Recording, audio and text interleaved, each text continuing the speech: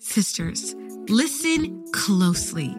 Finding out he's the one can sometimes feel like traveling through a desert of uncertainty. Every time you feel like you've reached an oasis, it ends up being a mirage. As your resident sister and friend, here are 5 common red flags that you need to steer clear away from. First up, if he's asking for your phone number straight off the bat, but not your dad's, well, that's a major red flag waving in your face.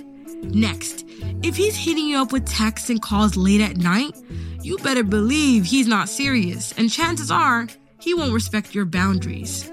Watch out for those put-downs disguised as sarcastic banters. The ones that make you the butt of the joke? It's time to show him the door. And if he's more interested in hearing himself talk than listening to what you have to say, girl, that's a sign you need to run in the opposite direction. And let's not forget the classic line, "My ex was crazy." Yeah, right. If he's mouthing his ex left and right, chances are he's the one with the issues. And those are just the obvious red flags. Let's help you uncover what's really hiding underneath the surface with Vibe Check, the ultimate prompt card game for meaningful connections. Crafted with deep respect for Islamic traditions, Vibe Check goes beyond the surface, allowing you to discover the essence of your potential life partner's faith, character, and aspirations.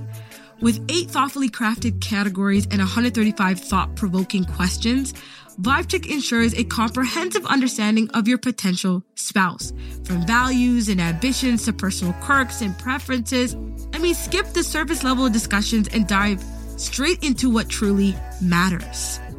Visit our website, www.thedigitalsisterhood.com now, and take the first step towards finding your righteous partner.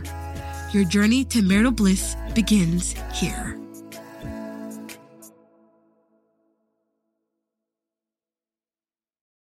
Assalamu alaikum wa rahmatullahi wa barakatuh. It is your sister and friend Adar, and you're listening to the Digital Sisterhood podcast. Let me start with a fact. Love is a beautiful thing. It is one of the most beautiful things you'll ever experience in this life. Until, of course, when hearts are broken and the story of love becomes sour. Or when you find yourself between 2 things you love so much and you have to choose. Some people say this is the worst and unimaginable thing that can happen to a person. But I believe these are the most climactic, vital moments for love to rise, to make itself visible and known, and proclaim the owner of his or her heart. And I think that's beautiful. How many of us can say we know, truthfully, unequivocally, who the owner of our heart is? And in the story next, the matter of Bilqis Abdul Qadir's heart was clear. She knew from young what she loved most.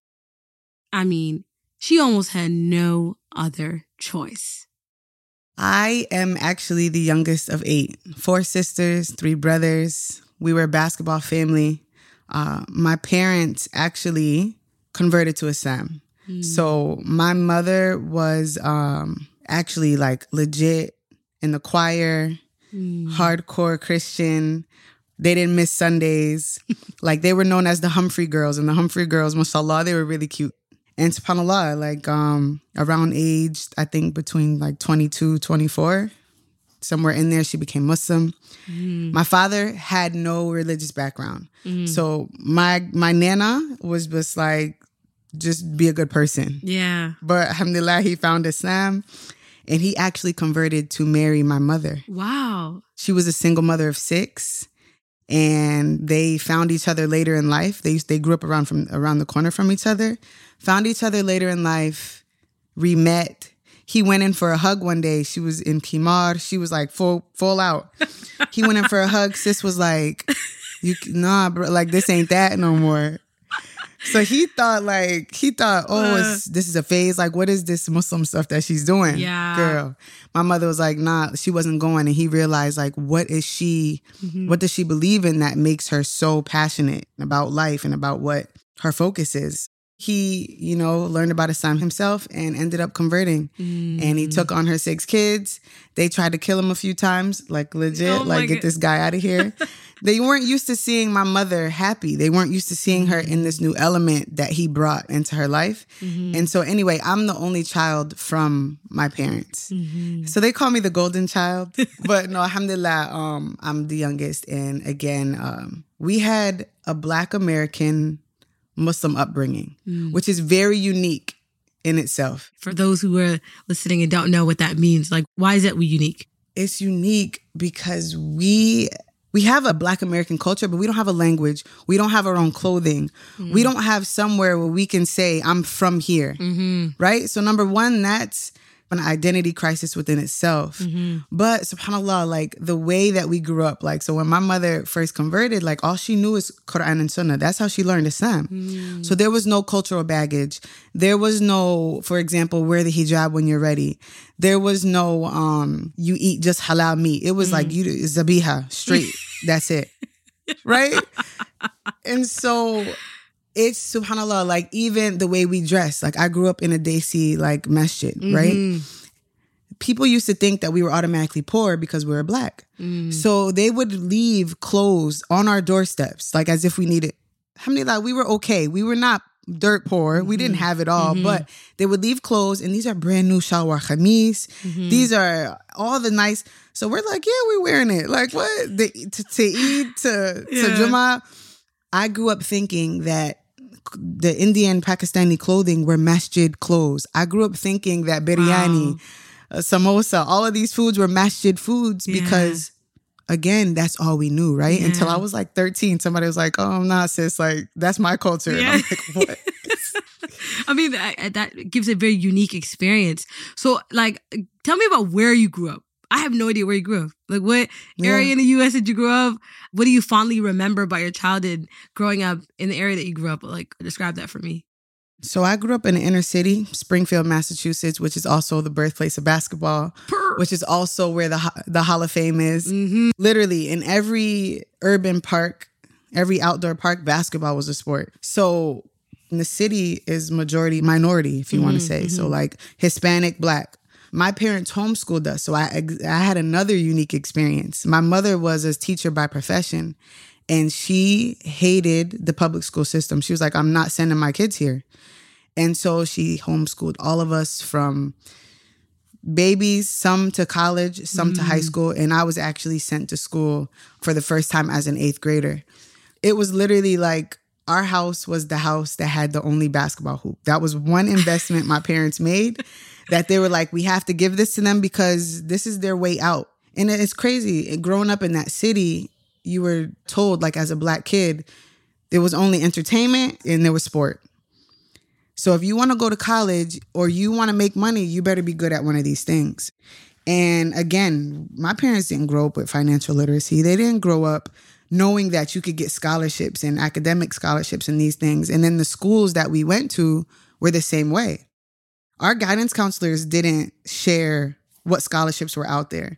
So for us, it was, let's be good at this sport. And so my father, on his hands and knees, bought this outdoor hoop. He had to make the concrete, made the concrete, flattened out our driveway, stuck this hoop in the ground, and we were the house on the block. Our house was literally the only house on the block for years before they built an outdoor court for our community that people could play basketball. So describe me kind of what your earliest memory of basketball was like. It was watching my brothers on the court in our backyard. Because of course I was too young to play. And I would literally watch their feet. I would watch their arms. I would watch their hand. I wanted to be them. I had sisters that played, but I was too young to watch them play. I was way younger. So my brothers were who I looked up to. And I knew that I'm like, he put the ball between his legs. I'm going to do that. So here I am on the side, little, losing the ball. It's rolling in the street. My brother's getting mad because they got to go get it for me. But it was me literally trying to mimic every move And I wanted to play. Like, I knew that I was going to be a basketball player from, I was about 3-4 years old. Did you always know that you wanted to pursue being an athlete? Was that something you always do, or is that kind of something that kind of fell into your lap? Honestly, I feel like it was innate. Like, my Umi, when she was pregnant with me, I just know she was screaming and yelling at all these. I heard the nonsense while I was in the womb. Yeah. Like, the whistles being blown, the basketballs being bounced, her yelling, foul, call the call, ref. I mean, my mother is next level in the stands. Yeah. And I just feel like that energy that she had when she was pregnant with me just was like, boom. Yeah. I came out dribbling the ball. Like, but no, I knew that I wanted to be. I had this natural talent for it, mashallah. And then it was just what I saw. So it was just natural for me to pick the ball up. What was your relationship with Allah like then? I would say up until around like age 13, I loved Sunday school. I loved, being one of the best like reciters in my class. And it was almost the athlete in me that had to be the best. So subhanAllah, it probably didn't even come from this natural like love for Islam, right? Stuck for the law, but it was more so I wanted to be the best at whatever I did. But then you go through that crisis of wanting to fit in. When I hit teenage years, it was like, who am I? The trials and tribulations of teenagehood is something we've all experienced. Some of us struggle to navigate the spaces between our Islamic identity and our cultural upbringing. And for Balqis, right, this was no different. So what was it like for Balqis being a Black Muslim woman? Number one, being Black. People see us automatically as inferior. And then Muslim, people have no idea what this is, especially where I grew up. People don't know about Islam. People don't know what it is. And then being a woman, like, what are we supposed to do? We're supposed to be in the house, or, we're not supposed to do certain things. And so really, I feel like to society's eyes, we were already below or beneath. And now that I understand every part of my identity, I'm like, this is a trifecta. Like, I'm powerful and people don't even understand this. And then when you throw in the athlete part, that is where I found my empowerment, because I was able to break so many stereotypes about being a Black Muslim woman because I was good at basketball. So subhanAllah, it saved me. It put me in a powerful position to be able to educate, to be able to break these stereotypes and really just show like, nah, what you think I'm supposed to look like or I'm supposed to be or how I'm supposed to act is not even it, and it's far from it. So I feel like basketball was that tool to help me kind of not only blend in, but educate and empower other people. So tell me how you got into basketball. I don't know too many, forget about Muslim, hijabi athletes, like who are visible. It really started probably at the age of 12, where I knew that I was going to try to take this to the next level. And my parents had like a really serious conversation with me, and they were like, look, we can't afford college. And so you're going to have to figure out a way to get a scholarship. And it wasn't like they were putting pressure on me, but they were just being real. Like, this is your reality. Yeah. And I knew that my parents were already in debt trying to pay for my siblings who were above me, right? Their tuition and their lives. So I'm like, how can I lift this financial burden off my parents? I was like, I'm a grind. Whenever I would have a homeschool break, like within the school day, I'm outside working on my ball handling over and over, between legs, behind the black. Wow. I would literally lay in my bed and I would work on my follow through. Wow. I would get in trouble for hitting the ceiling because it's like, I was stop throwing the ball up. And I had to be the best in my city to get this scholarship. Wow. And I'm from a small town. Colleges don't come to recruit from there, right? So you have to stand out. You have to bring these college coaches to you. And alhamdulillah, my parents finally decided to send me to actual school. So I was 8th grade. I'm 13. And I was like, I have to play. I have to be on the high school team in order to get recruited, I went to a public charter school, so we were all in school together from 6th grade to high school, and tried out for the varsity team. I made it as an 8th grader. Wow. And subhanAllah, like, my career started when I was 13 years old. That's when the journey began. And my first game as an 8th grader, I scored like 43 points. Shut up. The city went wild. Like, they were like, who is this girl with a long name? We don't know, because I didn't wear hijab at the time. I looked like everybody else. Yeah. I had my short sleeves. I had my shorts.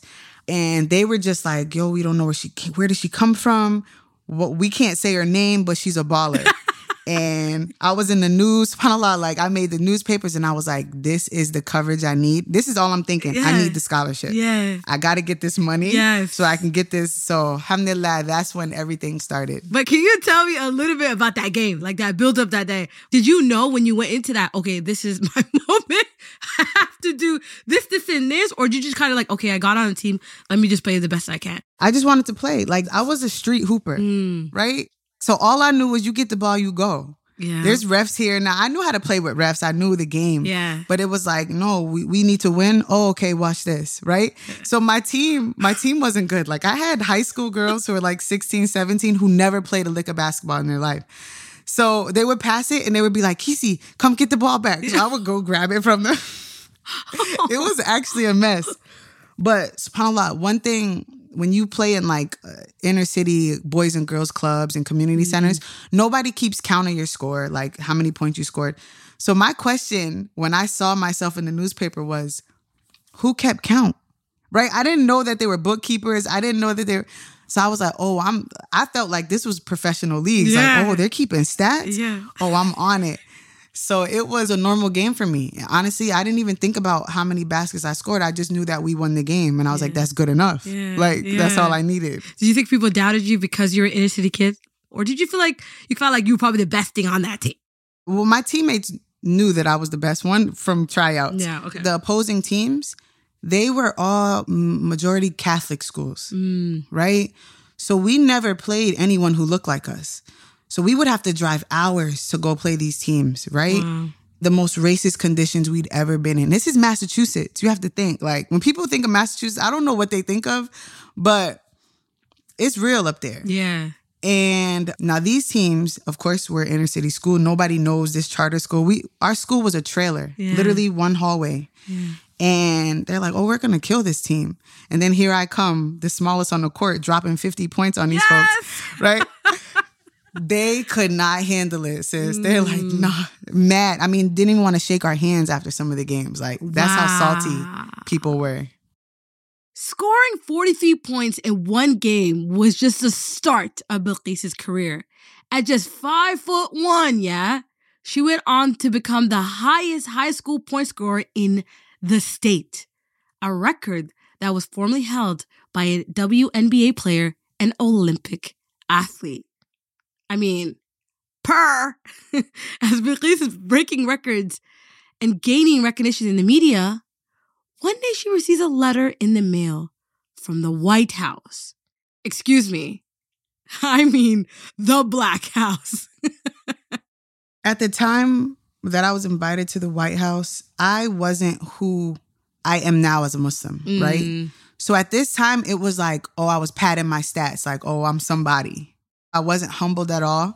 But when I got it was an amazing situation. Like my Ummi called me one day and she's like, I got a letter from the White House. This is when I was a freshman in college at the time. So I'm in Tennessee. My Ummi's in Massachusetts.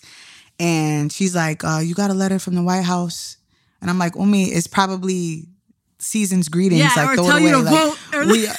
Yeah, exactly. We all get this junk mail. And then she's like, no, like it has the golden seal on it. Like, I think we should... I'm like, sis, you just want to open my mail. Open it with me. It's fine. Go ahead. So she opens it and it's a straight invitation to Ramadan iftar. And I'm like, they have iftars at the White House? So she's like, you need to call this number to see what this is about. Girl, I called a number. It's this really proper woman who picks up the phone and she's like, if you're calling this, you've been invited to... And I'm like, stop. I'm like, So, I mean, they had to do a background check. What's your social security number? Like all of these details. And I'm like, you need my what? And she's like, do you want to come? I'm like, yep, 7765. Look, I gave that number so quick. Who was president at the time? Barack Obama, sis. So you went to the Black House. You didn't go to the White House. Facts. You went to the Black House. Wow, what an era. So it was like, honestly, it was next level. They flew me out from college to the White House. We go through these secret doors. There's black trucks everywhere. Like what you see on TV is real about the president. So they're not exacerbating it because I thought it was a bit Hollywood. No, it is not Hollywood. Wow. So they have like so many different entrances into the White House. So I go through airport security basically.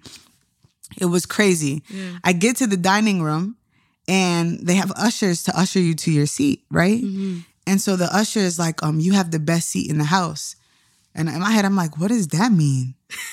Girl, I get to the seat. It has my name and on a nameplate written in this beautiful gold cursive. Okay. And then right next to my nameplate, Mr. President. You're lying. I am not about to. You're lying on everything. They put you, not even, so it's you, Barack, and Michelle Obama. This is what you're trying to tell me. Michelle didn't come. So you look like you sat in Michelle's seat, is what you're trying to tell me. Facts. You sat Here in I was. Michelle Obama's seat. And I'm sitting there, I'm like, no way am I about to break my fast next to the president. So he comes in, he does his grand entrance, and of course he goes straight to the podium. This is before they took phones, because now they take phones. Yeah. So I got my phone, I'm taking selfies like this. I'm going in with the president behind me. He sits down. During his speech, he actually mentions me. He's like, where's Bilquis? Bilquis, can you stand up? And so I'm like, look, I'm like, me? And he's like, you the basketball player? I'm like, yes, it's me. So I stand up and he's like, Bilquis, he's like, she's only 5'5" and she actually has heels on right now. So basically I'm not this tall. Yeah. He was like that. I'm an inspiration. His words, verbatim. I'm not an inspiration just to Muslim girls. I'm an inspiration to everyone. I about melted in my shoes. Wow. And I was like, stop, this is not real. And then the man challenged me to a one-on-one game at dinner. Remember this like it was yesterday, honestly. It was life-changing, you know? Like, even though a lot of people have their opinions about him and about his presidency, like, that's fine. But that's being a part of history. Yeah, it is. That will never be erased. And so one thing I had to say bad, I was just like, y'all could have seasoned the chicken a little more. Yeah. Like, I had to ask for hot sauce. I asked for hot sauce. Not the Black House not bringing season. I said, that's insane. That's insanity. Baby, they called it orange chicken, right? So they had these slices of chicken breast with orange peels shredded on top. I said, never can I eat this. They brought me out this cute little bottle of hot sauce with the golden seal on it. I said, I'm keeping this. Iconic. That is insane. I really want to get into this. I know we talked a lot about, but I really wanted to have a holistic background about who you are, just in case nobody knew who you were. But today they do. Thanks. You know, the girl with the long name that Barack wanted to go one-on-one with, okay? Just in case you don't know. And I beat him. I went back and I played him. Okay, wait a minute. Bismillah. You played one-on-one with Barack Obama. It was another event that I went to years later. Okay. I didn't think he was going to remember me. This was like 5 years after going as a freshman. Yeah. So he comes, right? And it was crazy because I was getting shunned at this event. So I wasn't an NBA player. I wasn't a WNBA player, but I was invited to be a part of a basketball clinic in their backyard. It was actually called like the Easter egg roll. But it wasn't anything about Easter. We're talking about bringing kids together to play sports. So I'm there and I got my Muslim Girls Hoop 2 shirt on, right? And so I'm representing on the court. So all the people who were higher ups, they're like, excuse me, ma'am, like, where are you from? And I'm like, oh, my name is Bilquis, whatever. And so they're like, oh, can you just stand over to the side? And so I'm looking at my Umi and Abu and I'm like, why are they doing me like this? Like, this is crazy. So I'm like, it's fine. Like, I'm just chilling. So Barack Obama comes out. He's making his grand entrance. He's going around. There's like spectators around the court, kids getting ready to play. And so he says his hi to everybody. Then he sees me and he's like, the baller? The cameras start going, they rush over to us, click, click, click, click, click, click, right? And he's like, wallahi. He touched me, he don't know. So he puts his hand on my shoulder and he goes, this girl right here has been talking smack for the last however many years. It's time to settle it right now. No. I said, first off, Barack, never am I talking smack. Hold on, right?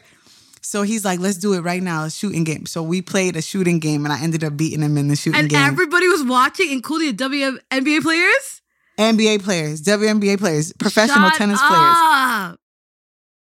Bilquis became known as the hijabi basketball player who beat Obama, like Barack Obama from the Black House, okay? But before she reached this point in her career, she would be tested with the commandments of the hijab. And this trial would be the one that defined the rest of her basketball journey and her relationship with her faith.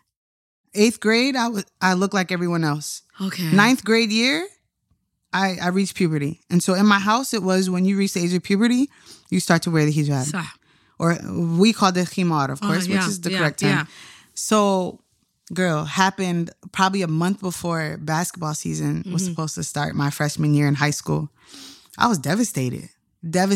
And it was, Allah is so wise, because let me tell you, my freshman year, I done made a name for myself as an 8th grader. Now everybody knows me, right? Yeah. I'm the baller. I was pretty smart. I got good grades. Now I think I'm cute. I think I'm pretty. Now my hairstyle goes from, because when I was 8th grade, I'm a baller, like wrap my joint up, or I had zigzag braids. Like I look like Little Bow Wow, right? So a little Bow Wow. To the next, like that's what people used to actually call me when I had my braids. I'm like, no, I'm a girl. Actually, people used to think I was a boy.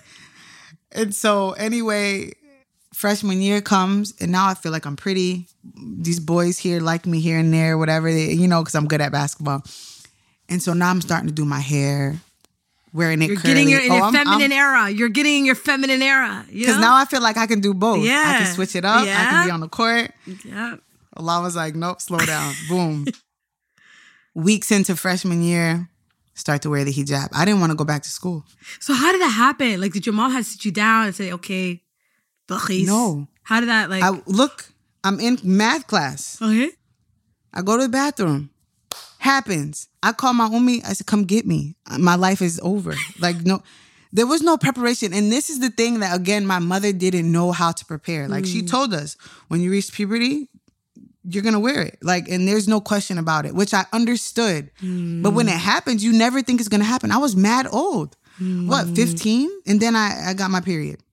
And I went home and I just was like contemplating, like, how can I go back to school and be who I thought I was? I was the funny person. I was the athlete. I was popular. When you wear the khimar, you have to, and you don't have to change who you are, but your behaviors have to change. You have to have this haya about yourself. You're carrying some weight. Like, you're representing a race of people. And so I didn't understand this, right? I'm like, I'm just a kid. Like, I just want to play basketball. I just want to be like everybody else. Like, I don't want to do this. And I told my parents, I was like, can you homeschool me again? I was like, don't send me back. Like, subhanAllah, it was actually a crisis for me. And I grew up, like, some of my siblings, my sisters stopped wearing the hijab by that time. Yeah. And so now I'm in this mindset, why did they do it? Because they never talked to me about it. It was just one day they were wearing it, then one day they weren't. Yeah. And I could see the disappointment in my ummi. And I just knew that something in me didn't want to disappoint her or make her sad.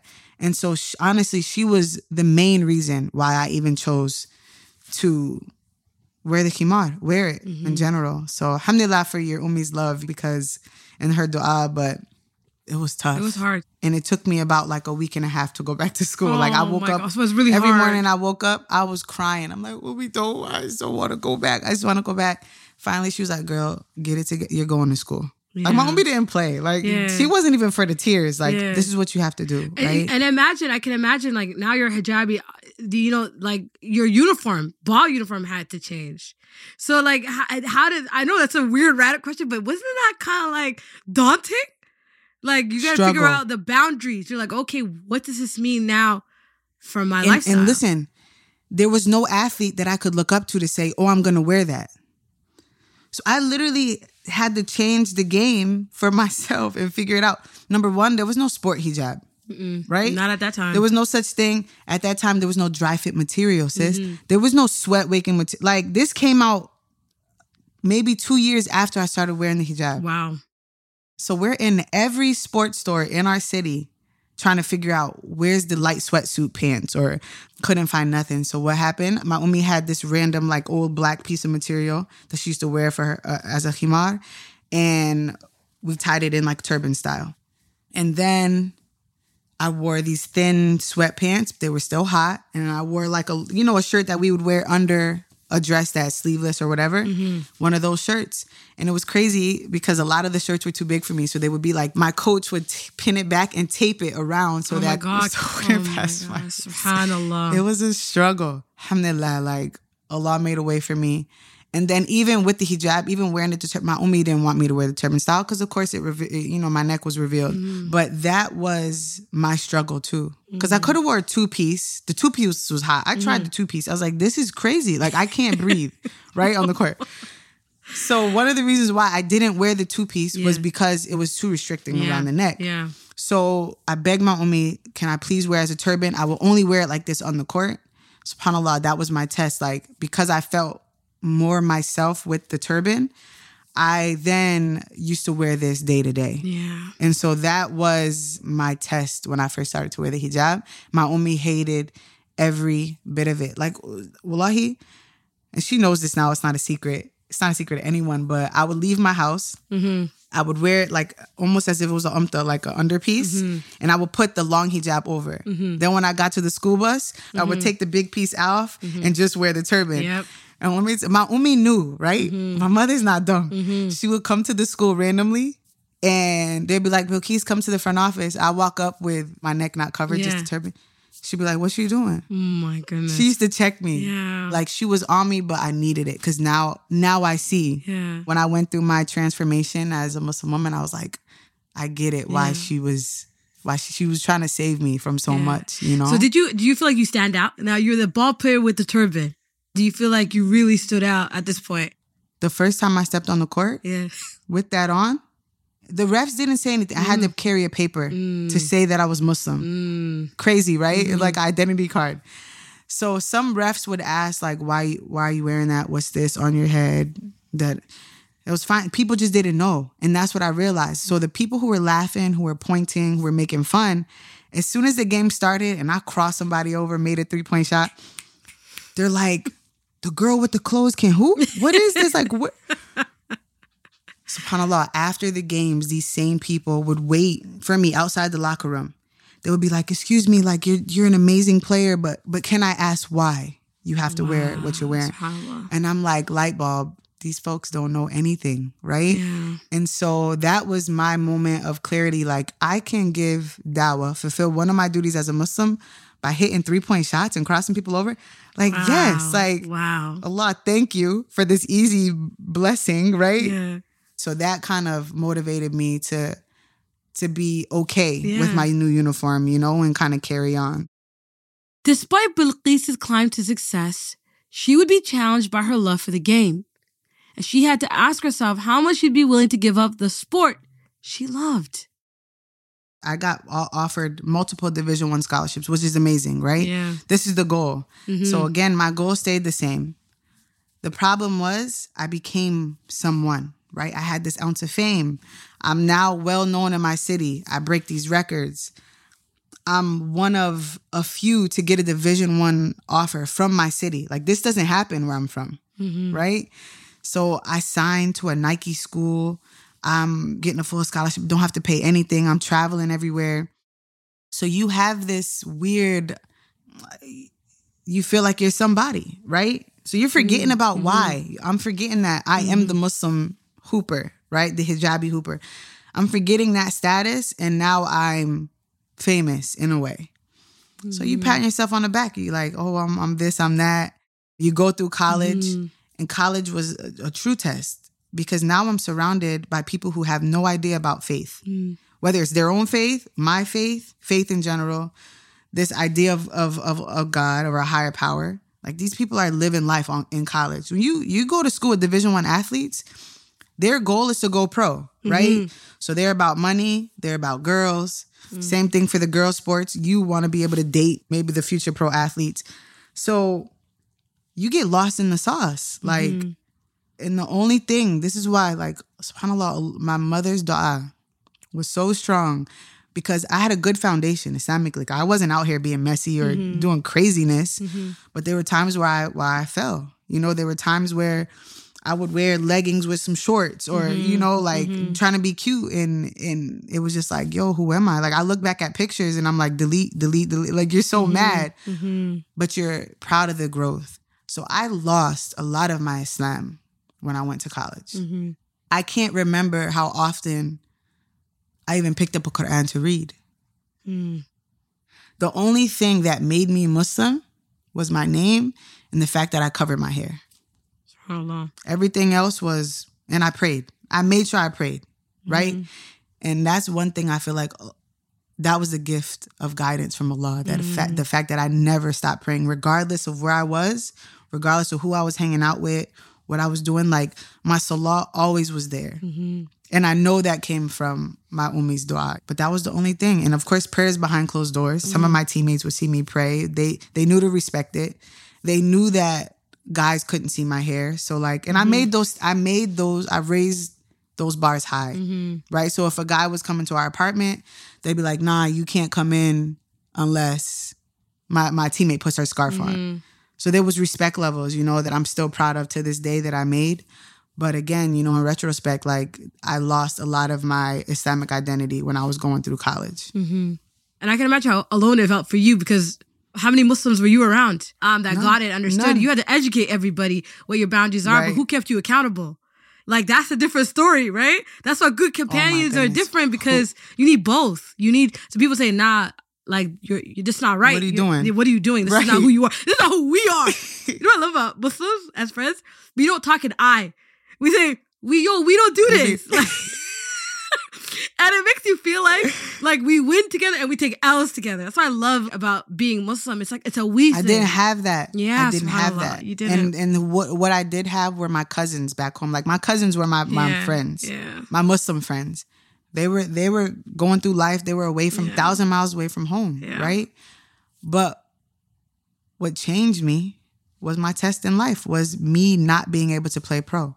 Like when Allah took that away, everything was taken away. So it was the end of my senior season at Indiana State University.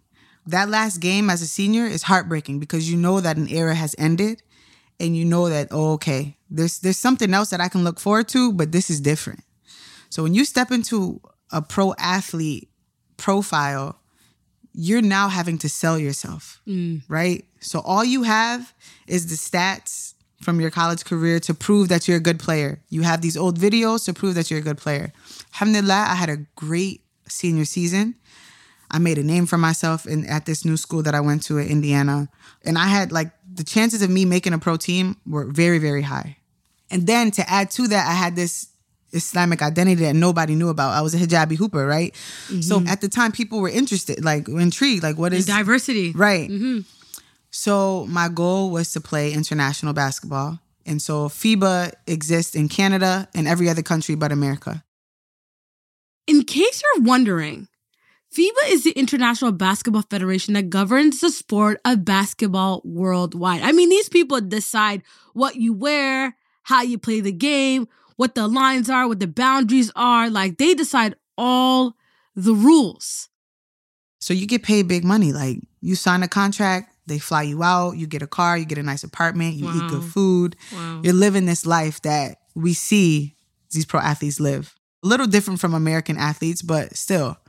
So I go to this combine. It's called the Combine. And this is where you try out in front of pro recruits and scouts. I do my thing. A scout comes up to me the same day and was like, I want to sign you to my agency. The scout signed you to the agency so that they can help you get a good team. Wow. Good contract. So I'm like, so here you are. I'm moving up. Alhamdulillah, you're moving up. This is happening so fast. I'm trying to catch up. Wait a minute. I'm training. I'm waking up 6 a.m. I'm running. I'm doing everything. Then one day, I'm in Indiana still. I get a call from my agent. And a few weeks into us getting to know each other and me sending her my videos and my player profile, she hits me with, there's a rule that I want to double check on that FIBA has in place, and it's in regards to headgear. And I'm like, okay, it's not going to faze me. I played Division I basketball with my hijab. All I need is a waiver to say that I'm Muslim, and I carry it around to each game. So I'm explaining this to her, I already been through this. This is cool. So she said, yeah, let me double check on it. So we reach out to FIBA Communications and we go, it's a Muslim player. She wears hijab. This is what it is. And she'll be wearing it in the games when she comes to play in whatever league she plays in. So FIBA goes, basically we want to keep the game religiously neutral. So, we don't necessarily allow religious symbols.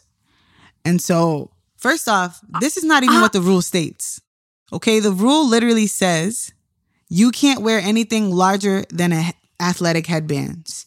We responded and said, what about the players who have these religious symbols as tattoos? So I'm like, shouldn't they have to wear some type of sleeve, long sleeve to cover that up if you want to keep everybody on the floor religiously neutral? Mm-hmm. So they knew that we made a point. So the guy responds back. Now he hits us with the actual rule. Well, regarding safety, her scarf can cause injury to herself or others. And so I'm like, how? First of all, why would it hurt me? Second of all, what do you think it's going to do? I'm like, what do they think? It's a magic carpet? Snap my fingers, going to fly off, block shot. But why hasn't it hurt you yet? Yet. Right? You've been playing one day, like you've been doing this for a long. Why hasn't it hurt you yet? It made no sense. And then I'm like, it has no pins in it. I didn't even wrap it around my neck or anything. Yeah. They said, no, you're a safety hazard. I'm a safety hazard? So I'm like thinking of ways like, why can't they just watch a video of me play? Like I've been whipped in the face by long weaves, braids, ponytails. I'm like, it doesn't make any sense. At the peak of her career with a golden opportunity to go pro, to play with the big leagues. I mean, this is what Bilqis has been waiting for her whole life. I mean, this is what she's been training for her whole life. And here Bilqis was, having to make a tough, I wouldn't even say tough because I don't even think there's enough word to describe the kind of decision she needed to make between the game and Allah subhanahu wa ta'ala. Bilqis, if you could imagine her right now, she was essentially standing at the crossroads of the biggest test, probably at the time, of her entire life. Now we can't call these people. FIBA's based in Switzerland, right? So there's no phone calls being made. We're literally waiting for emails. So this is how it works. When you're going pro, you have about 3 months to decide on a country, sign a contract to get there. And so I'm in month 1. I find this out. I have to know somebody who knows someone that's going to speak on my behalf to this organization. Like, it can't be this. Like, this doesn't make any sense. So I'm not losing hope. I'm grinding. I'm still working out. I'm like, it's cool. It's just May, June. I'm all right. July comes. Now FIBA's not responding to us anymore. So they hit us with safety. We respond saying, like, look, we can have a waiver. We can prove that there's no obstructive objects inside the hijab. Like, nothing's going to cause injury to others.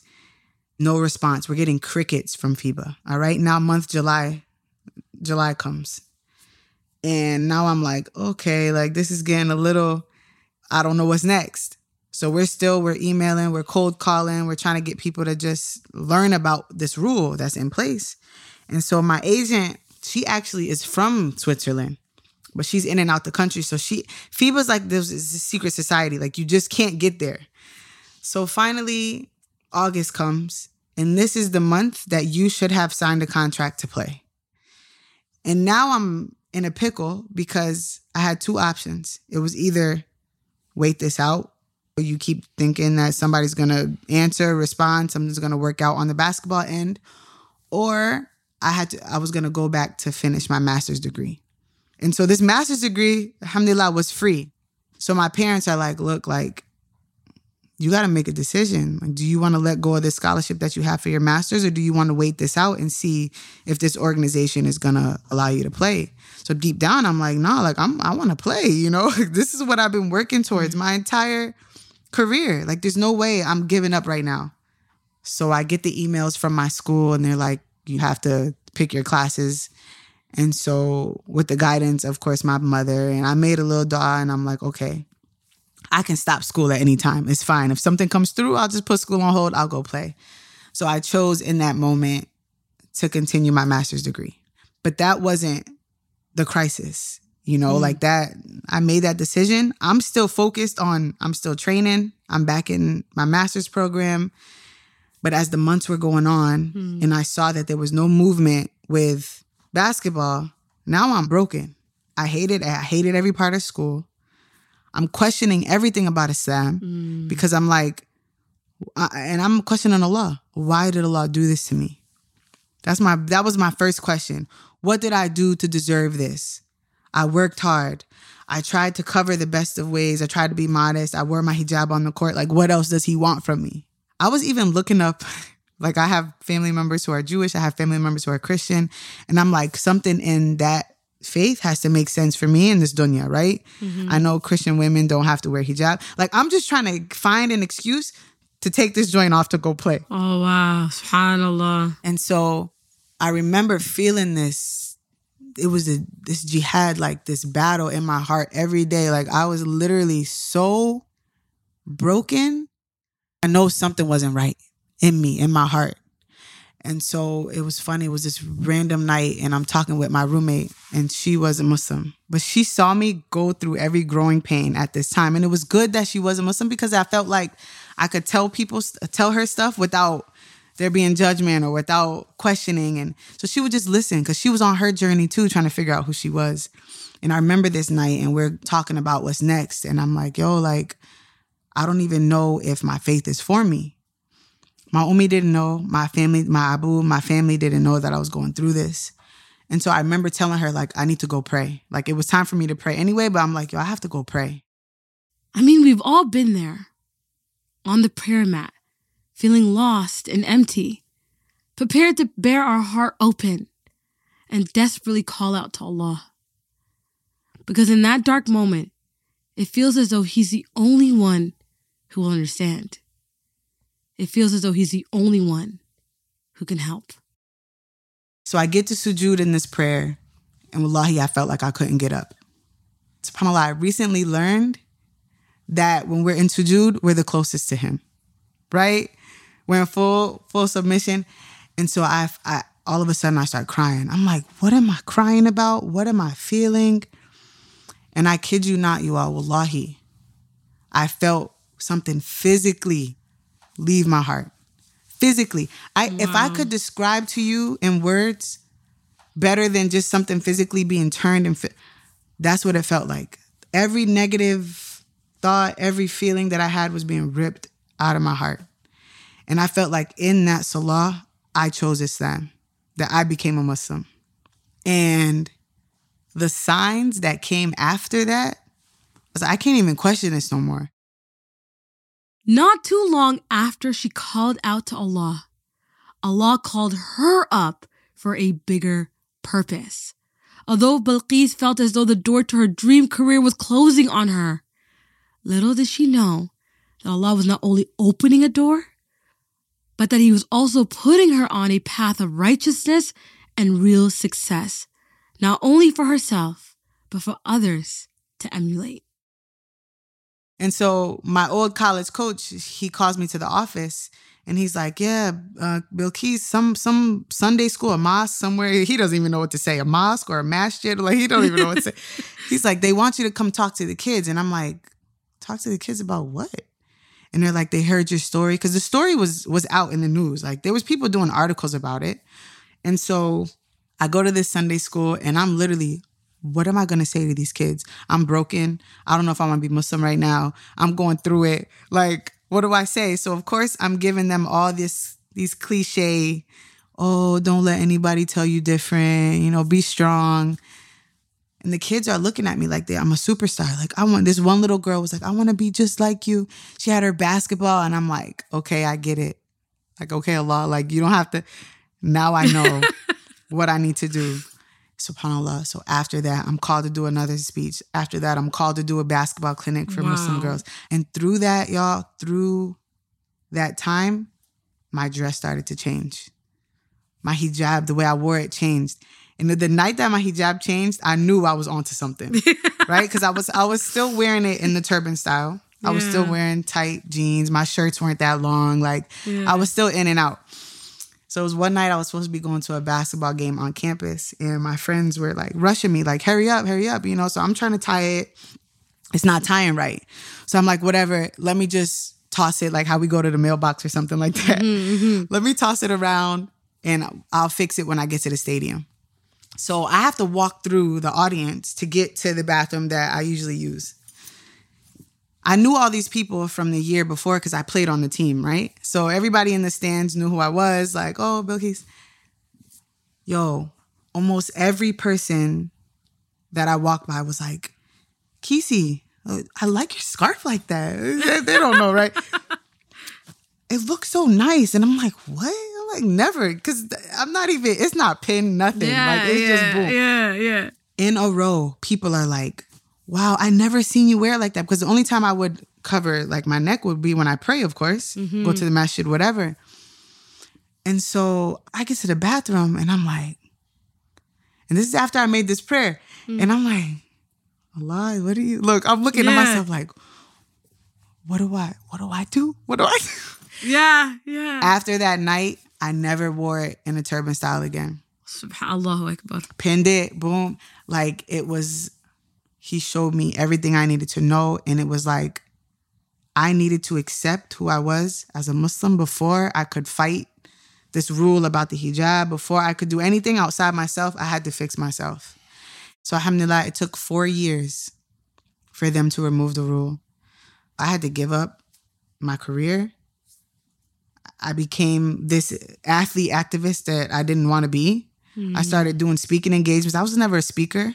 And I was just like, whatever you want me to talk, I'll do it, right? Like, I just was trying to get this rule out of the way so that we could play. And so after 4 years, they literally, what pained me the most was that they approved exactly what I had already wore in the game. So it took you 4 years to say the hijab, the scarf, whatever, has to be black, no pins, no obstructive objects in it. You have to wear black pants or black leggings under the basketball I'm like, I'm looking at this meeting that they were having, and I'm like, y'all literally could have just watched the video of me play on the day that you found out about me and just say, oh, it's cool. As long as you don't have XYZ, you're good. Balqis's first love came to her naturally with basketball. But she gave that up for the sake of Allah subhanahu wa ta'ala. As the Prophet ﷺ said, verily you will never leave anything for the sake of Allah, but that Allah will replace it with something better for you. And boy, did Allah come through. I mean, you will not believe what he gave her in return. Sidebar, Allah, it's me next, right? It's me next. Going through this heartbreak of losing basketball, I had to take a different career path. So I found out I couldn't play. I go through this epiphany of Islamic identity or whatever you want to call it. And then I'm like, well, I have to do something with my life. Like, I can't just sit around. No. So again, the story is viral. Alhamdulillah, the story people are picking up. This Islamic school in Memphis, Tennessee finds out that I'm not playing. And they're like, yo, we got to get her to our school. So I accept this position as athletic director / physical educator director at this Islamic school in Memphis. So now I'm back in my roots of like my college days because I played basketball for the University of Memphis. And it was kind of a fresh start. Like I'm around, subhanAllah, like these young 16, 17-year-old girls, mashallah. Like were on their deen. Like, and looked at me like I was inspiration. I'm like, y'all, I'm in pieces. I'm figuring it out. And being around them and their love that they had for Islam, the care that they have for each other, I'm like, I need to be here for as long as I need to be here. So anyway, I'm a teacher, athletic director. I'm coaching these girls in soccer, basketball. We're all living it up. And of course, now I'm at this age where you want a companion, right? So this idea that I had in my head for a husband was like, oh, he has to be an athlete. Of course, Muslim, but who can I find that has the same mentality as an athlete, can connect with me on certain levels, but still carries the deen, right? I felt like he was non-existent. And so I'm now breaking this idea that he has to dress a certain way. He got to wear Jordans, Nikes. He wasn't real, right? He wasn't real. So anyway, crazy. I start working at this school. And when I first rewind back to being a freshman, this Muslim guy from Memphis messages me. And I see the message, and it was basically like, it was on Facebook. And it was like, oh, assalamu alaikum, welcome to Memphis. Like, I heard you were going to be a basketball player on the women's team. If you need to know where the communities are, where the masjids are, like, you can ask me. I can help. So here I am, immature. Back in the day. As y'all know, going through it. Yeah, going through it. I'm like, is he shooting a shot? Like, gross. Like, never. And so, ignore the guy. Yeah. Done deal. Like, I think I said walaikum salam and thanks. And never spoke to this guy again. And so, through my college years, I would see him in the games randomly. And he would have a kufi on. And I'm like, yo, this guy's way too, like, I don't even want to. I felt guilty because I'm not who I am, who I need to be Islamically. Mm-hmm. And I'm like, this guy wears a kufi, like he's on it. Mm-hmm. Never. Muslim guys back where I'm from just didn't wear kufis like that. So I'm like, he's on his game. I don't even want to say salam alaikum to him because I'm embarrassed in a way. Yeah. So I would see him. He would come bring his nieces and his players because he was a coach to get autographs and I still would be like, I would just look down, like not even look up at this guy. Like, my goodness. I would sign the autograph and then I would just pass the paper like, Assalamu alaikum. Yep, thanks. This is so awkward. That's crazy. Yo, it was first of all, that's everyone's first nightmare. Seeing the person you kind of like push back and then you see him in real life. You see him in person. So it was funny because he'll explain the message. He was like, because he's 9 years older than I am. So at that time, I'm 19. He's almost 30, low key. Yeah. So he didn't even see me that way. Yeah. He wasn't trying to step to you like that. He wasn't. Out of respect, like, no, he tells me, he was like, I thought you were a pretty girl, but he was like, no, like you were a kid. Like, what? Yeah. So here I am thinking I'm bigger than what I am. So anyway, fast forward, I see this man probably like 4 times throughout my college career. I get to this school, a few weeks in, I see him walking down the hallway at this Islamic school. And I'm like, this is the guy from Facebook? Like the one you work at, by the way. The one you work at, right? The school that I work at. He is walking down the hallway. And I'm like, what is he doing here? So again, it was Assalamu alaikum. That's it. Because we didn't know each other. We really didn't know each other. Yeah. So I'm like, okay, that was awkward. So I find out he's a substitute teacher. So he's in and out. Mm-hmm. So the first year goes by, him as a substitute, and nothing. Mm-hmm. Second year comes, and he is a full-time teacher now. Mm. And we had the same exact break time every day. Oh, and no. in Islamic schools, you don't really have a teacher's lounge. You have the kitchen. Everybody warms up their lunch in the kitchen, and you just sit and eat. Yeah. So whoever's in there, you're just talking to. So we we're eating lunch, quiet. Of course, we'd say Assalamu alaikum. And he randomly started a conversation one day and was like, I coach girls basketball. And I'm like, yeah, I see you like after school. Cause he used to have his practices at the school. And so he's like, I would love for you to come talk to them about what it is to play at the next level. And I'm like, no, I'm a little too busy. So no, but please, you're my worst nightmare. Worst nightmare. You know somebody's worst nightmare. You're a walking worst nightmare. Oh, because I didn't know. I'm like, what is he on? Like, I don't really know. And so I'm like, all right, like that's fine. I think I hit him with, let me check my schedule, low key, like. Calendar, not the Google Calendar. I didn't have nothing going on, okay? I was going home after school, going to the gym, cuddling with my cat alone, right? So, because your cat needs you to be home by 8 p.m., right? He was, had to be. And so the days, we're building kind of a small friendship. Like we would talk about family. He would tell me about how he grew up as like this Southern Black man. He's real, and he's a history guy. So he would give like little mini lessons here and there. And so I feel like at one point in our year of school, I had a small liking towards him. But he was completely opposite of everything I thought I was going to be with. He was bald head. I'm like, where's this man's hair? Like, you not that old, right? Bald head, a little beard. He would wear the baggiest khaki pants. I'm like, bro, who is dressing you at the crib? Like, and so he used to wear, it was these Under Armour sneakers he used to wear, and I would judge him every day because I'm like, what? He was a basketball player himself, so you would think like, as a hooper, like you have a certain standard for your kicks. Yeah.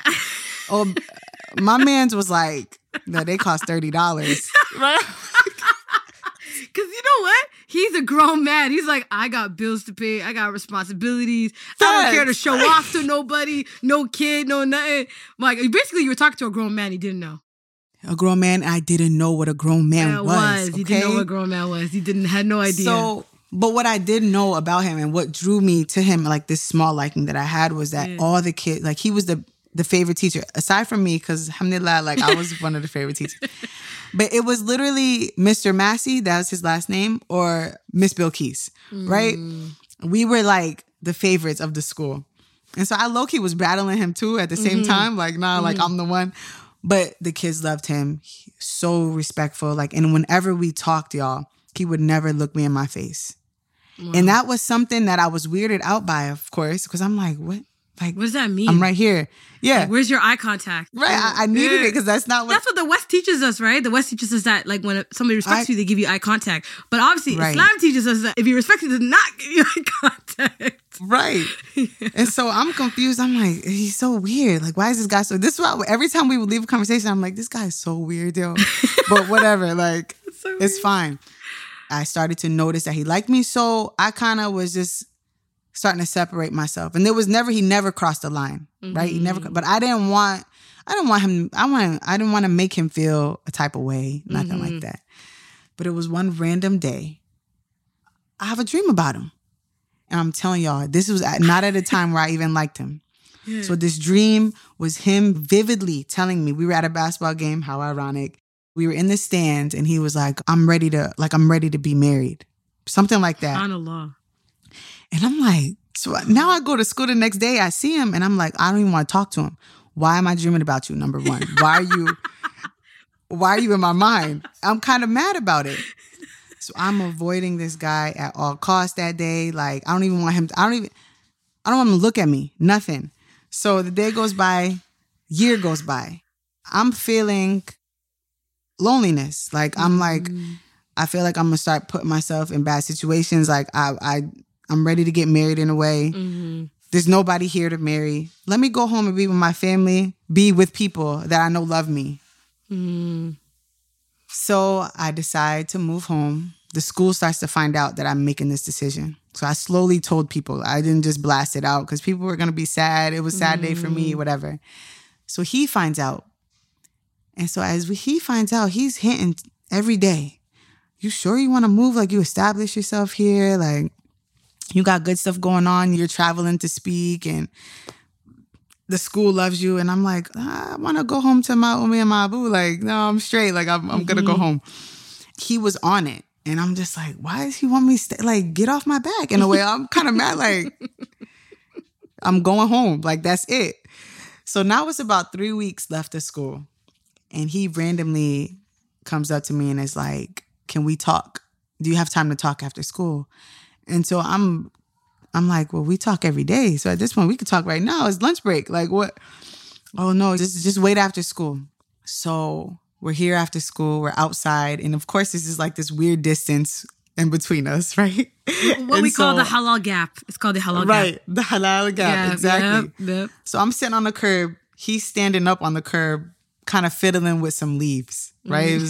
Pulling this tree down. Because he's nervous. Now, the fact that he's pulling this branch down, I'm like, he's like a kid right now. I'm like, why is he so nervous to have this conversation? Like, what's about to happen? What's about to be said? Yeah. So he's like, when you travel to do your speaking engagements, so on and so forth. And I'm like, yeah, like, I've been doing it. Alhamdulillah, I'm doing it kind of more often now. Like, they're fun.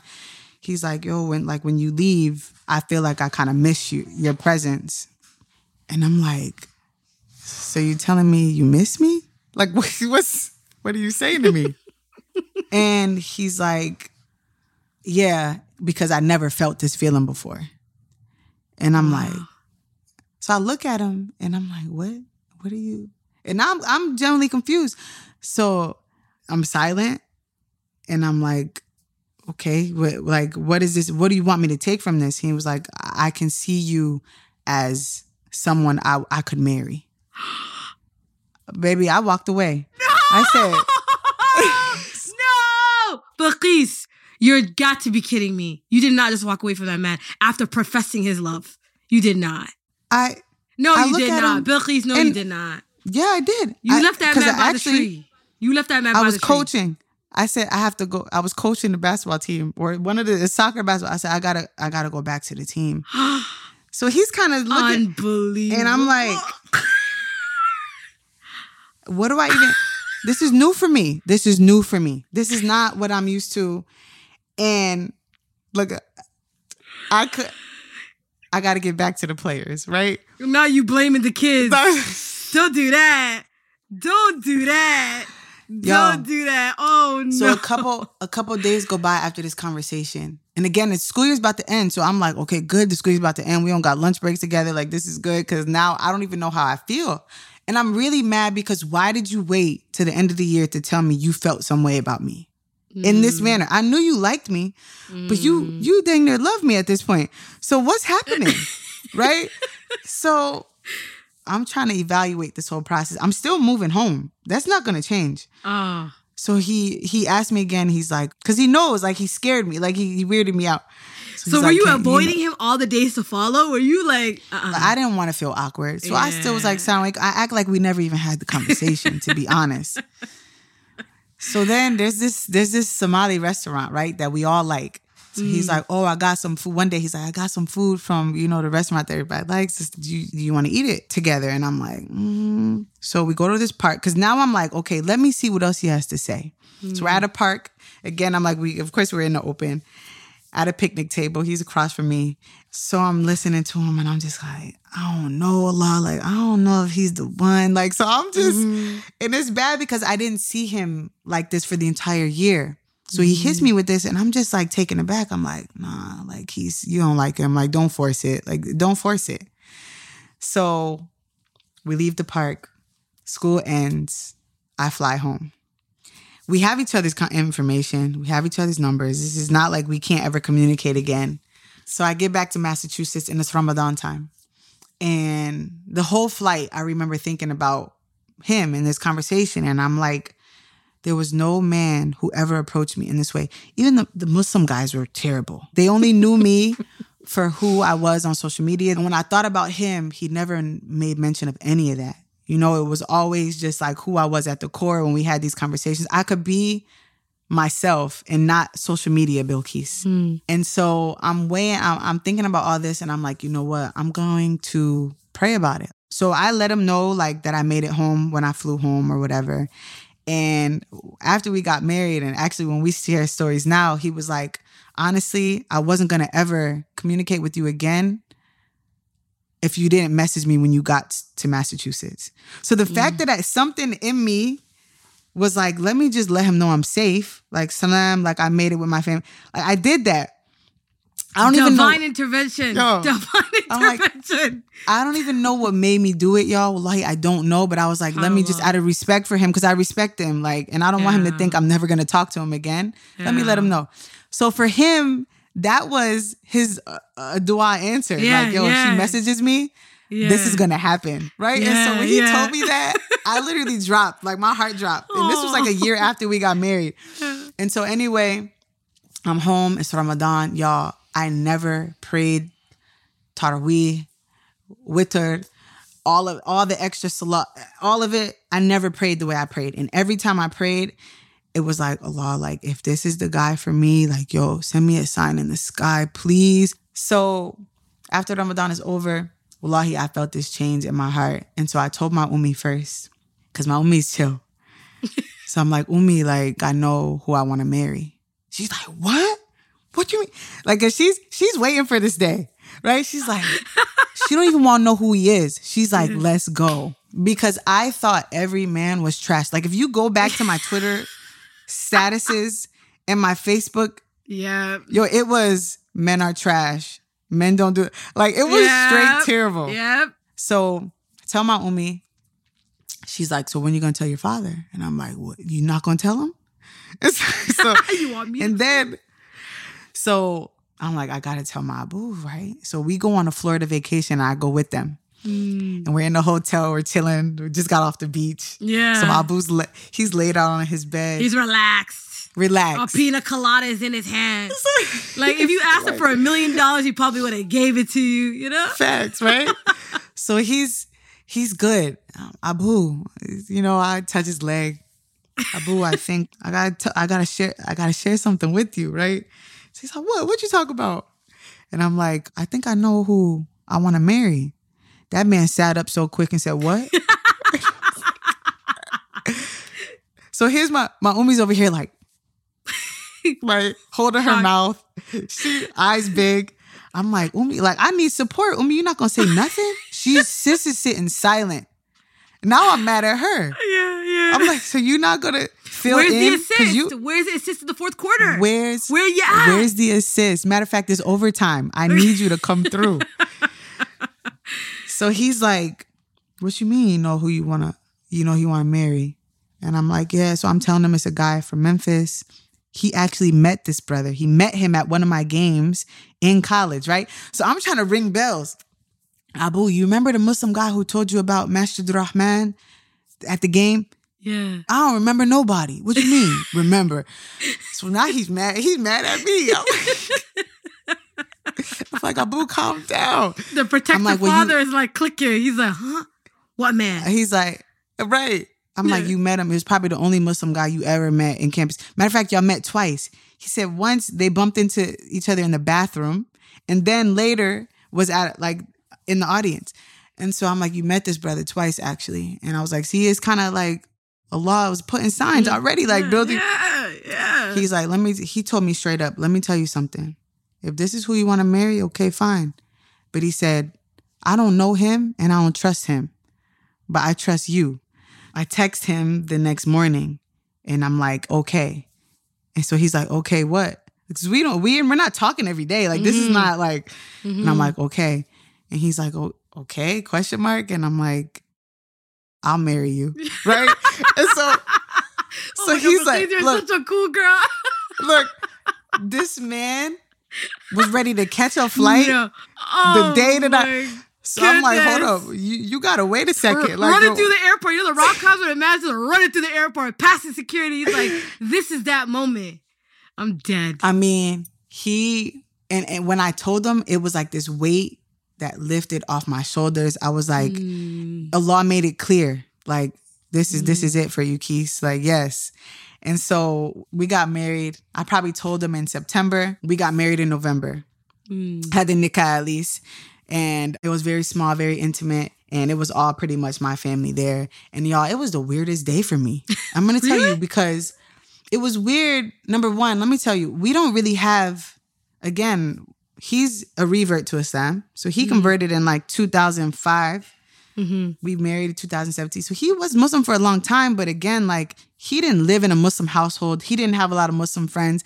So he's actually joining a community of people he don't really know nothing about. Yeah. But even for our weddings, as Black Americans, what do? What do we wear? Because traditional suits and white dresses, that's not our culture. That's European in a way. And so I wore what I wore as a kid. I wore a beautiful desi lenga.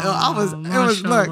So I channeled what I knew as a child, and that was the culture that I grew up in, right? And so he wore a suit, of course. And so I could see the blend, in our pictures, subhanAllah, it worked. And when we signed the contract, now let's grab hands, we could touch, whatever. Yeah. I literally was cringing on the inside, this man is about to grab my head. What do I, it was so weird. It was the most awkward. It was so awkward. Oh my goodness. But, wallahi, this man, talking about it, talking about him, he was every dua answered. He is a friend. He is there for me. He supports me. Because the thing is, I live a life, I'm on the go. I'm known on social media. He has nothing. He has he literally is non-existent in the social media world. And he's just there. He supports. He's a great father, alhamdulillah. He's a prayer answered. And I think the beauty of that is being a revert or a convert, you have a different love for Islam and you have a different love for Allah subhanahu wa ta'ala than we were born with as Muslims. So when he thinks about his wife, he thinks about obeying Allah. And that's one thing that you can't really instill in a lot of brothers today. You have to feel that. And so I don't lift a finger. Y'all, I don't do the dishes. I don't clean, like... Don't get me excited, please. No. I might find me a good reverb brother if you don't stop. It's different. I imagine. I don't... Sit down. You need me to rub your feet? Yes, please. Not the rub your feet. Oh, no. Don't get it's me little started. things like that. Alhamdulillah. Like, make dua for him. MashaAllah. May Allah protect him. May Allah protect us. But like, there's little things that you're just like, yo, I can't even relate to other people sometimes, because I'm like, yo, my husband, honestly, he's next level. And I don't know if you're going to be able to find... No, may Allah, all my single sisters, may Allah allow you to find better. To all the listeners, say all of y'all, you better say, mean. But my question for you is, what's the biggest thing about love that your husband taught you? The biggest thing about love, honestly, this is going to sound crazy, but submission. Because I'm going to tell you what, I got a sharp tongue. I'm independent. I'm like, oh, we grabbing a pack of waters. I'll pick it up and bring it to the house. Like, he says, put it down because let me do it. And I'm like, what, you think I'm not strong? Like, this is me, right? And so what he taught me is let him lead. Love is allowing your spouse or your loved one to lead. And I think that's one thing that I had to learn, because I saw my Ummi, like, she's a strong woman. My Abu was there. Like, my father was in my life, in her life. They love each other. But she was a strong woman because she had to be. And so I mirrored that in so many ways. So when I got married, I felt like I had to be her. But it's a different situation. She came from, she was broken in a lot of ways. She was a single mother, so she had to make things work. And that was not my situation. And so I think he allowed me, even in a way, like, to be a woman. Like, I don't know if that makes sense, but... No, it is, because a lot of women are not in their feminine energy. Yeah, and that's what it is. Because of survival, a lot of us are doing both roles. Yes. Because also there's this big agenda that tells that women need to compete with men. Women need to be equal women. It's like there's nothing special about us anymore. And so women are not operating from their womanhood or their femininity. They're operating from a place of like, well, I'm going to be as bulk and strong and independent so I can have equal value. But the question I always think about is, who said you didn't have value already? Islam tells us we're valuable, period. Like our mere existence tells us that we're valuable. I don't need to compete if I already know what I am. You articulated what I wanted to, and that's where I'm at. Yeah. Marriage is, you're learning something about yourself every day. And I never thought he would be affectionate, but the love languages are real. Like, for me, my love language is show me. His is sit down, touch me for a second. Oh, yeah. So quality time versus physical touch, yeah. Right. Like, you won't hear this from men. Sit down, just brush my hair, or touch my shoulder. For him to even tell me that, that's a real man. Because a man won't say nothing. Oh, I'm this, I'm that. The fact that he sits there and tells me, like, no, sit down, come. And when I tell my friends this, they're like, no way. Even my married friends, like, your husband wants you to sit down and touch him? Yeah. He tells you what he needs in order to feel loved by you. Yeah. Right. Yeah. And so it's that emotional connection that I'm so thankful for, because when I see even our parents' marriages, that wasn't there because they were trying to survive. No. Right? They were trying to make things work. So he didn't come from affection in his home. I saw my parents. My parents were very affectionate, mashallah. They love it was my dad. My mom hated it. My dad, he's always trying to touch it. By the way, that's also a love language. Wanting to brush you off. You get me? Like, so I can tell you, get off me. Like, but you still want. I know. That's my mom. Every day she tells my dad, stop touching me. My dad, stop acting like you don't like me doing that. Right. And then she just smiles. I said, you just like the trope, the fighting trope. She wants that fight, right? Yeah, she likes. That's my Ummi. She's so terrible. I'd be like, let that man hug you. Yeah. Stop. But no, and honestly, and then just like us growing in faith. Like, so the element that he brought Islamically was he understood things I didn't even understand. As far as like, he knew hadith. I'm like, how you know that? You don't even speak. Like, he couldn't read Arabic. He couldn't, none of this. But he knew every surah that I was trying to teach him. He knew the English, right? He could teach me the tafsir. And so I shared with him the Arabic. I taught him how to read, helped him learn the surahs. But he knew this all in English, which that's our downfall sometimes. Like, we don't know what we're saying. We don't know what we're doing. That's what I was about to say. He has the fahm, the understanding. Yes. And like, you go to a kid, he can memorize Baqarah all the way to Nas, but can't tell you what Allah is saying to him. Nothing. And what's the point of that? Right. It doesn't make sense. So when we united, it was like this element that he brought. Like, he taught me more about my Islam, and I needed that. And he needed the elements that I brought. And so, subhanAllah, like, he worked for us, man. And it was just like, thank you. Bilqis found a great love in her husband. But unfortunately, she never really forgot her first love. You never really ever forget your first love. The love that she lost. But alhamdulillah, Allah subhanahu wa ta'ala is so kind. And eventually that love would come back to her in the most beautiful of ways. I feel a little ounce of pain when I watch basketball, right? Because it's like, man, I could have still been playing, or I wish I was out there. You have, like, when you love, like you said, when you love something, you still want to be a part of it some way, somehow. But what Allah did for me, honestly, when he took it away, he gave it back to me in so many different ways. So, for example, instead of me playing on the court and shooting a ball, my new court is a stage with a microphone, and the mic is my ball. Wow. And now I'm still being able to be in front of this audience, but now I'm sharing basketball in a new light.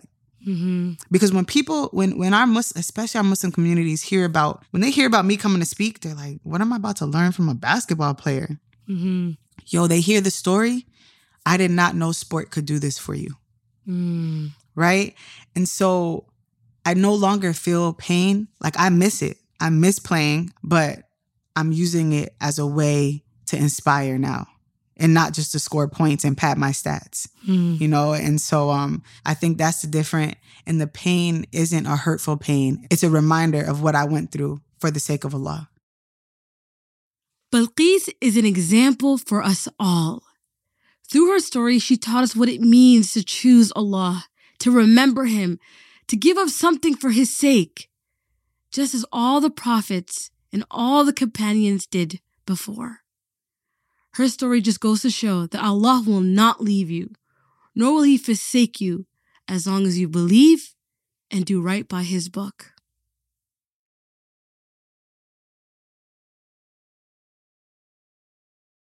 I hope you guys loved this episode and enjoyed it. But before I go, I got to give my credits, my dues to our lead producer, Hannah Adler, for killing this episode, our associate producer, Huwayba Zaid, for killing it, our guest editor, Farida Barua.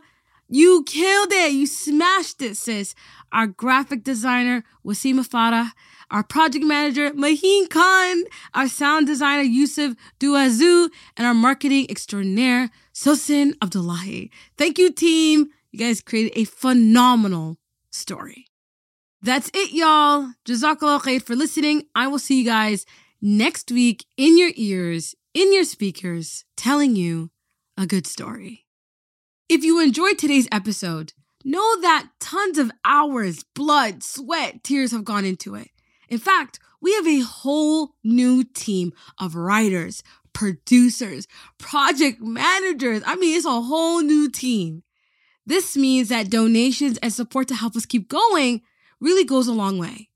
If you can't donate, then we appreciate your du'as, messages, and kind words.